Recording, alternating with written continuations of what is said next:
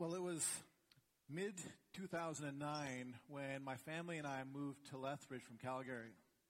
And one of the things that Natalie and I were excited about when we moved to Lethbridge was becoming homeowners for the very first time. Our house that we had just bought was in the process of being built. It was a brand new home, and it was a little two-story house that we thought would be perfect for our little family of four at the time. And it wasn't anything glamorous. It was pretty standard. We just felt like it was exactly what we needed to meet our needs. At the time, we couldn't afford to pay the builder to develop the basement. So over the next couple of years, Natalie and I, we began to have this in our mind that we were going to buy this house, and over the next few years, we were going to develop this house. Now, this house, in the basement itself, before we did anything with it, it was framed. It had the basic framing. It had a sump pump because the water level was, the water table was pretty high where the house was built. But that was it. It was bare bones in the basement.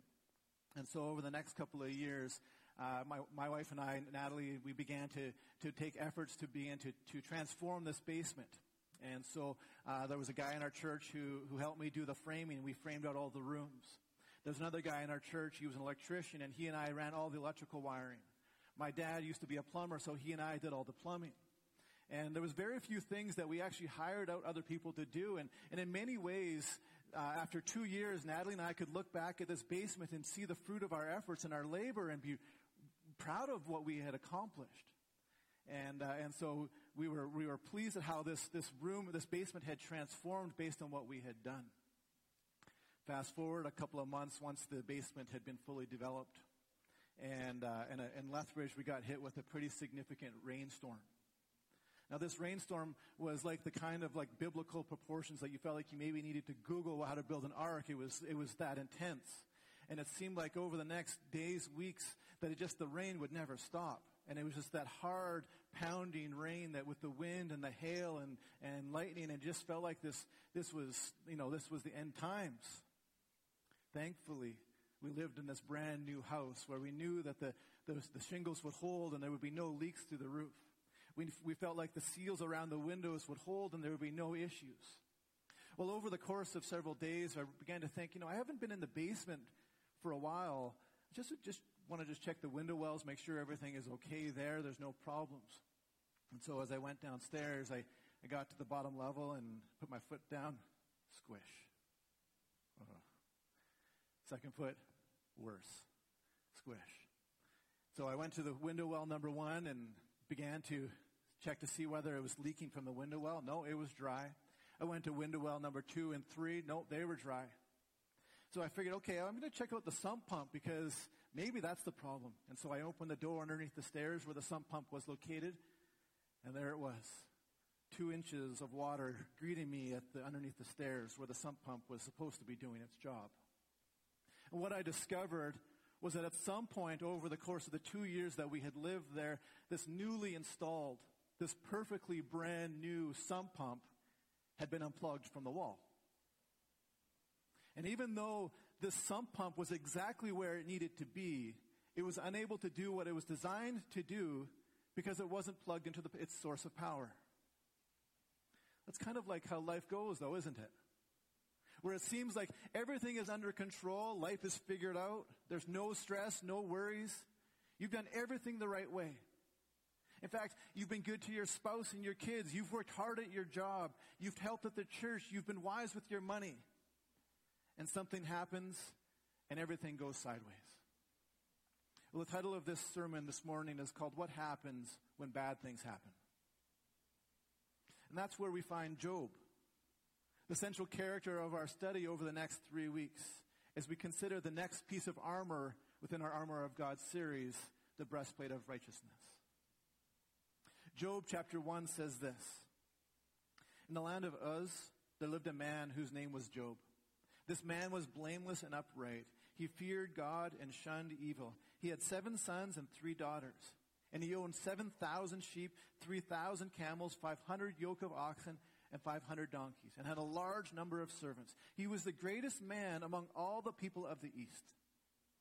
His sons used to hold feasts in their homes on their birthdays, and they would invite their 3 sisters to eat and drink with them. When a period of feasting had run its course, Job would make arrangements for them to be purified. Early in the morning, he would sacrifice a burnt offering for each of them, thinking, "Perhaps my children have sinned and cursed God in their hearts." This was Job's regular custom.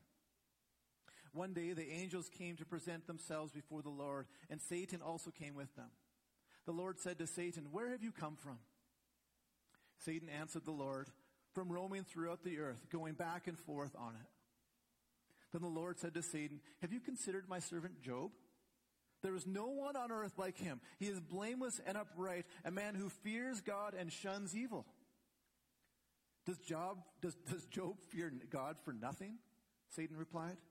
"Have you not put a hedge around him and his household and everything he has? You've blessed the work of his hands so that his flocks and herds are spread throughout the land.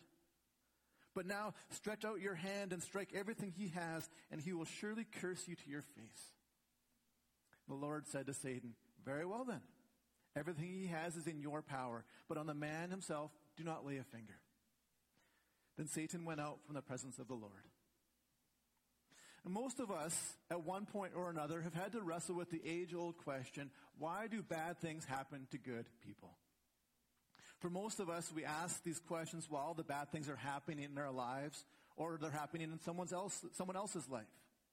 And usually we ask that question when it's coming from a place of hurt or disappointment, and these why questions that we ask are often personal. Why do I have so much debt? Why do I have this illness? Why do things like COVID-19 happen? Why is my boss so miserable to work with? Why is life so difficult?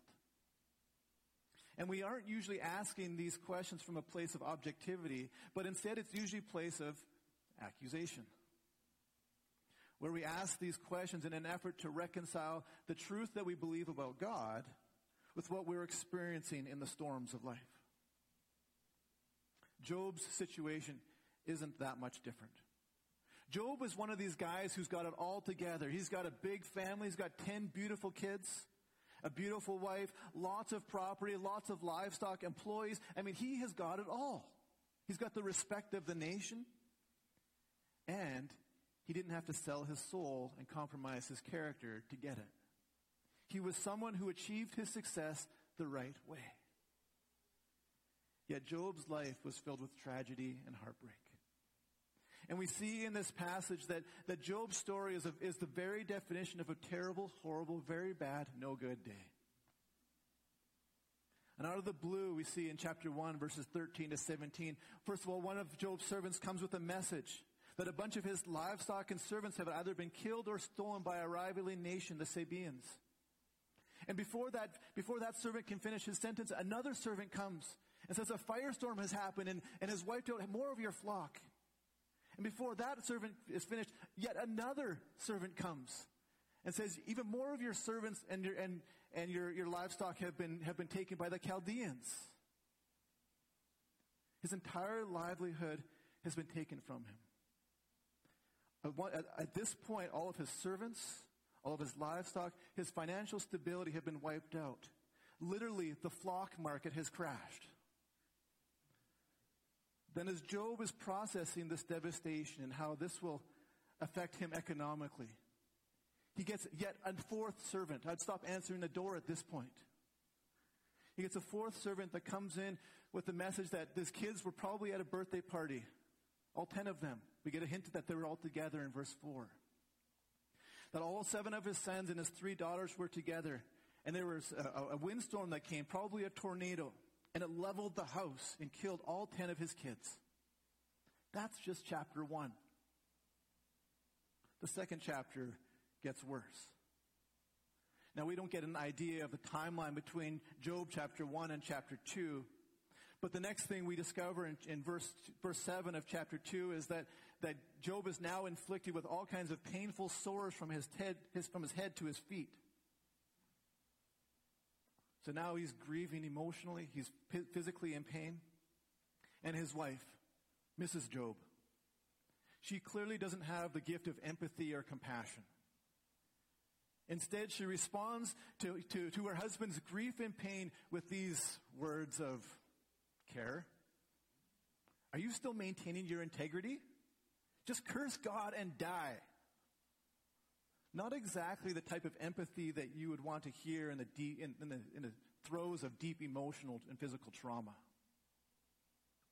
Job's response, though, to his wife in chapter 2, verse 10 is this. Mrs. Job, you're talking like a foolish woman. Shall we accept good from God and not trouble? And it's in this response that we see evidence that Job is someone who completely trusts in God and desires to please him in spite of his circumstances.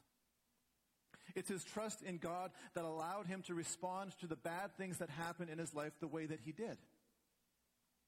The defining characteristic that God seems to identify in Job before, during, and after these terrible events in his life is his righteousness. Job chapter 1, verse 1, and then in verse 8, God says, there's no one on earth like Job. He's blameless. He's upright. He's a man who fears God. He shuns evil. Now, the first word God uses to describe Job is the word blameless. And we see this word throughout the Old Testament in the Hebrew. And we see it in a variety of different contexts. But it's in Job that we see it the most frequently. It just basically means someone who's completely and morally innocent and pure. Someone who is someone with integrity. Now, the other word God uses here is the word upright. In Hebrew, that word is yashar. It just means someone who is just or proper, someone whose life is correct. He's just a good man. So Job is someone with integrity and whose character is morally excellent. In the eyes of God, the main characteristic that God affirms in Job isn't the size of his crops. It isn't his possessions or his family. It's not even his marriage or his kids. The quality that God affirms first in Job is his character. It's his righteousness. Now, righteousness could be defined as a life that is pleasing to God. I'm going to say that again. That righteousness is a life that is pleasing to God. God knew that regardless of whether good things or bad things happened to Job, that Job's character wouldn't falter. That Job would still live a life that is pleasing to God. That unlike my sump pump, Job wouldn't be overwhelmed by the storm he was about to experience. Job lived a life that was pleasing to God because he and God were connected. And out of that, Job found strength from God. Now often, usually for many of us, when bad things happen, the first question we ask is why? Why did this happen to me? Why would you put this on me, God? Admittedly, that question usually just ends up in guesswork. And we ended up just spiraling around in unanswerable questions. Typically, the why question is actually just looking for ways to deflect blame and anger and hurt. And when you're in the midst of the bad things, when you're hurting, when you're disappointed, when you're broken, any target will work to blame someone or something for why it's happening. And we actually see evidence of this in the book of Job, where after everything has transpired in Job's life in the first 2 chapters, Job's friends show up. And they begin to try and process with Job and try to understand, and his friends try to respond, react, and recognize what God is doing in Job's life. And so we begin to read in the book of Job and spend the bulk of his book trying to answer the why question according to his friends. Now in Job's case, his friends concluded that it's probably because something that Job has done. That somewhere along the line, Job has done something to displease God, and now Job is reaping what he has sowed. But I think Job begins to show us another way to process what God is doing in the midst of the bad things. What if instead of directing our hurt onto blaming someone or something and spiraling down a path of unanswerable questions, what if we chose a different path that actually began to move us forward? What if we began to ask, how should I respond when bad things happen? When we ask the question, how do we respond when bad things happen, the first thing it does is it recognizes that hurt has happened to us, that it exists. We don't minimize it. It validates it, actually. It doesn't deny it. It doesn't minimize it. It says, this has happened. But now instead of sitting in that hurt, we begin to move through that hurt so that we can begin to advance forward. In Ephesians 6, Paul, he uses the imagery of a Roman soldier to connect that idea, that understanding of the armor of God. Specifically, as we're talking about the breastplate of righteousness. And this is important because a soldier wouldn't stand in the middle of a battlefield while arrows are being shot at him and ask God, why are you letting this happen to me? Why are they shooting arrows at me? Instead, the natural question for the soldier is, how am I going to respond when the arrows start to fly? How am I going to respond when the attacks happen? Because the soldier at this point understands that the attacks will happen, but that advancing doesn't stop. So Paul says, first of all, put on the belt of truth. And after that, put on the breastplate of righteousness. Now, the breastplate of righteousness, it serves two primary functions. It was positional and it's practical. In the same way that if a sump pump was positioned in the right spot, but if it's not plugged in, it doesn't serve its purpose. And if it's plugged in, but if it's in the attic, it's still just as ineffective. It's both positional and practical. This morning, though, we're going to talk about the positional function of the breastplate of righteousness. See, we see throughout the book of Job how to put on the breastplate of righteousness in the midst of the storms. A Roman soldier wouldn't fling off his breastplate as arrows are flying at him and say, they're shooting at me. He wouldn't abandon his protection entirely.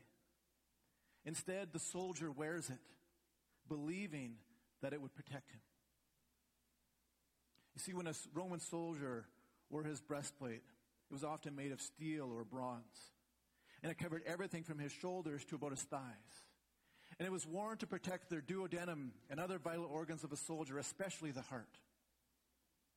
So that when an attack finally came, they weren't vulnerable to a life-threatening attack. They wore it to protect their hearts. Paul makes it clear in Ephesians 6 that anyone who aligns themselves with Jesus is fighting a battle too. The battle is against Satan. The book of Job, in many ways, is a how-to manual for you and I to understand how do we wear the breastplate of righteousness? How do we make sure that it protects our hearts in the midst of a spiritual battle that is happening around us and against us? How do we please God and protect our hearts in the midst of the battle? And what we see from Job is that righteousness impacted the way that he lived his life and the way that he approached the storms in his life too. Righteousness influenced his heart, and out of that, righteous actions began to follow. Positional righteousness is this idea of aligning ourselves to the will of God, conforming our attitudes, our thoughts, our perspectives with God's. And when we do that, God is pleased. Now, the distinction between Christianity and other religions is that most religions exist around the premise that you and I achieve our own rightness before God, or conversely, our own wrongness before God. Most of those religions claim that by performing the correct rituals and rites and ceremonies, that you will have somehow satisfied and pleased God. In essence, you have now manufactured your own righteousness based on something that you have accomplished or done. And this is where Job's friends are finding themselves when they confront Job, where it seems obvious to them that God is displeased with something that Job has done. Contextually, Job's friends are working under the premise that if you do enough good things, then God will do good things to you. If you do bad things, then God will do bad things to you. And they're thinking that righteousness, God's pleasure, is entirely works dependent. Job had his kids, his household, his possessions, his health, all taken away. And so in his friends' minds, they're thinking the common denominator here is who? Job. Job is the problem. He either hasn't done enough good works, or he has some sort of sin in his life that God is now punishing him for. Job, though, godly man, responds in chapter 9 with this question. How can mere mortals prove their innocence before God? Essentially what Job is asking here is, how can any of us do enough good things to please God? How can I please God based on the things that I've done? See, Job understands who God is. And there's something inherently self-reflective in this question, where I think that Job understands that universally this idea of positional righteousness has nothing to do with you and I doing the right things to please God. That positional righteousness isn't something that we can achieve on our own with our best efforts. Titus chapter 3 verses 3 through 7 says this. At one time, we too were foolish, disobedient, deceived, and enslaved by all kinds of passions and pleasures. We lived in malice and envy, being hated and hating one another. But when the kindness and love of God our Savior appeared, He saved us, not because of righteous things we had done. Let me say it again. He saved us, not because of righteous things we had done, but because of His mercy. He saved us through the washing of rebirth and renewal by the Holy Spirit, whom He poured out on us generously through Jesus Christ our Savior, so that having been justified by His grace, we might become heirs, having the hope of eternal life. I think this verse tells us two critical things about righteousness. One, that not only can we not achieve righteousness based on our own actions, but that we actually do the opposite. That we actually make ourselves unrighteous. We actually separate ourselves from what's right because of our thoughts and attitudes and actions. The second is this, that real, true righteousness is through Jesus Christ, not through anything else that we do, because of what Jesus did. It's through Jesus' righteousness that you and I are made righteous. In the same way that a sump pump works because it's connected to a power source, you and I are made righteous through our connection with Jesus. Also, like my sump pump, it doesn't take much to get disconnected from Jesus as well. The Bible says that because God cannot tolerate sin, that all it took was one sin and humanity was all disconnected from God. See, a perfect, holy God cannot be in the presence of sin, and as a result, our sin displeases God. So instead of being positionally with God, our sin has positionally separated us from God. But instead of being disconnected for eternity, being unrighteous forever, Jesus came to reestablish that disconnection that our sin created. That even though God is displeased with our sin choices, His love for us restores and reconciles the relationship that our sin divided. The Bible tells us that the only way that disconnection could be reestablished is through payment of our sin. Jesus was the full payment of death so that we wouldn't have to. It's through the payment of Christ's death that Jesus takes His perfect, sinless righteousness and graciously offers it to you and I. When we accept the gift of salvation through Jesus Christ, we actually begin to affirm the belt of truth that Jesus has filled the gap that made you and I unrighteous. Philippians chapter 3, 8 through 11, Paul writes these words. I count all things to be lost in view of the surpassing value of knowing Christ Jesus my Lord, for whom I have suffered the loss of all things and count them but rubbish so that I may gain Christ and may be found in Him, not having a righteousness of my own derived from the law, but that which is through faith in Christ, the righteousness which comes from God on the basis of faith, that I may know Him and the power of His resurrection and the fellowship of His sufferings, being conformed to His death, in order that I may attain to the resurrection from the dead. We are viewed as righteous in the eyes of God when we receive Jesus by faith. Our righteousness is based on what Jesus did on the cross. The righteousness that was Christ is given to us now. And we then are seen as righteous in the eyes of God. As a result, we spend eternity in the presence of the holy, pure, loving, kind, gentle, and righteous God. So when we go through the bad things of life, when the storms come, we know that God is now with us because because he has died for us.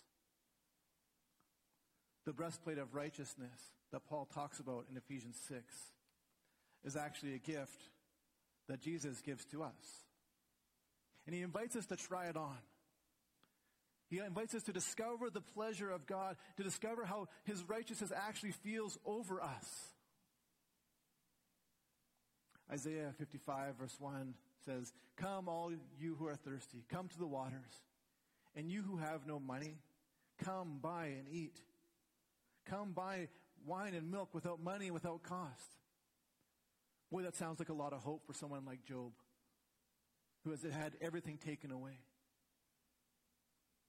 And Isaiah is reminding us that the invitation to receive God's righteousness has a cost, but that the payment has already been made. Instead, it's a gift to each of us. It's available to anyone, anytime, anywhere. It's not dependent on what you've done or what you haven't done in your past. It is a gift. Now this morning, there might be some of us here or watching online who are going through our own storms.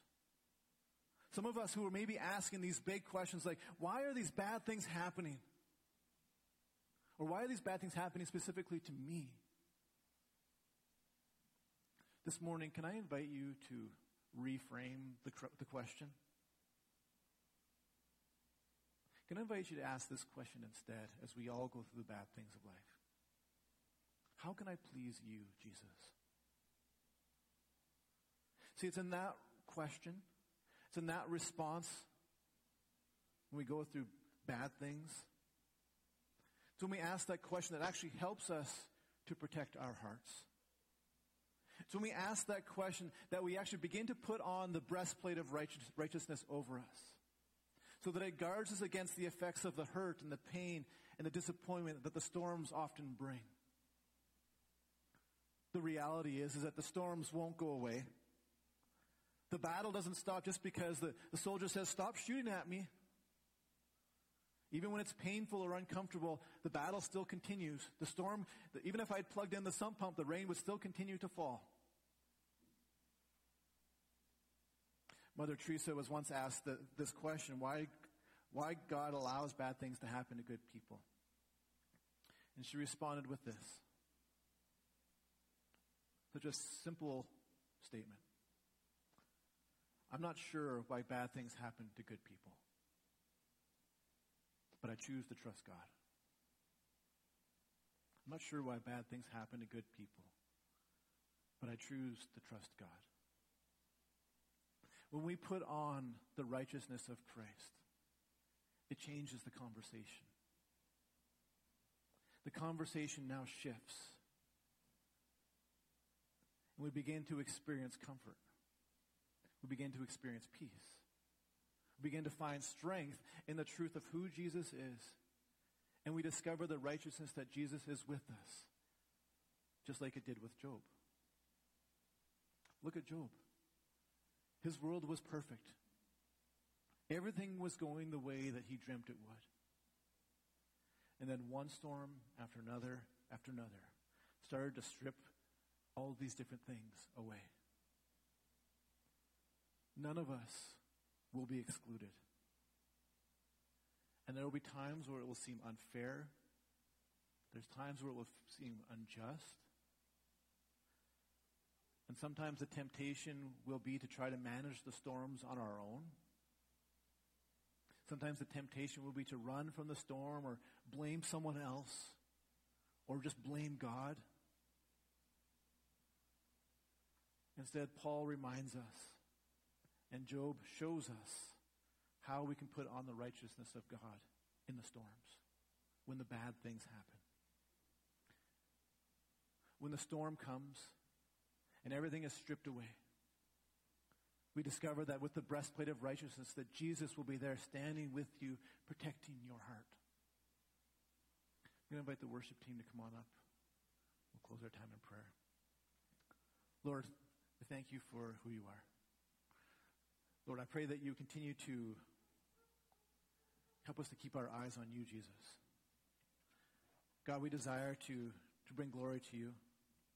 And admittedly, there are times when the bad things happen in life, when the storms happen, we don't often know how to respond. How do we react in that? How do we process what you are doing in it? Lord, would you give us the courage?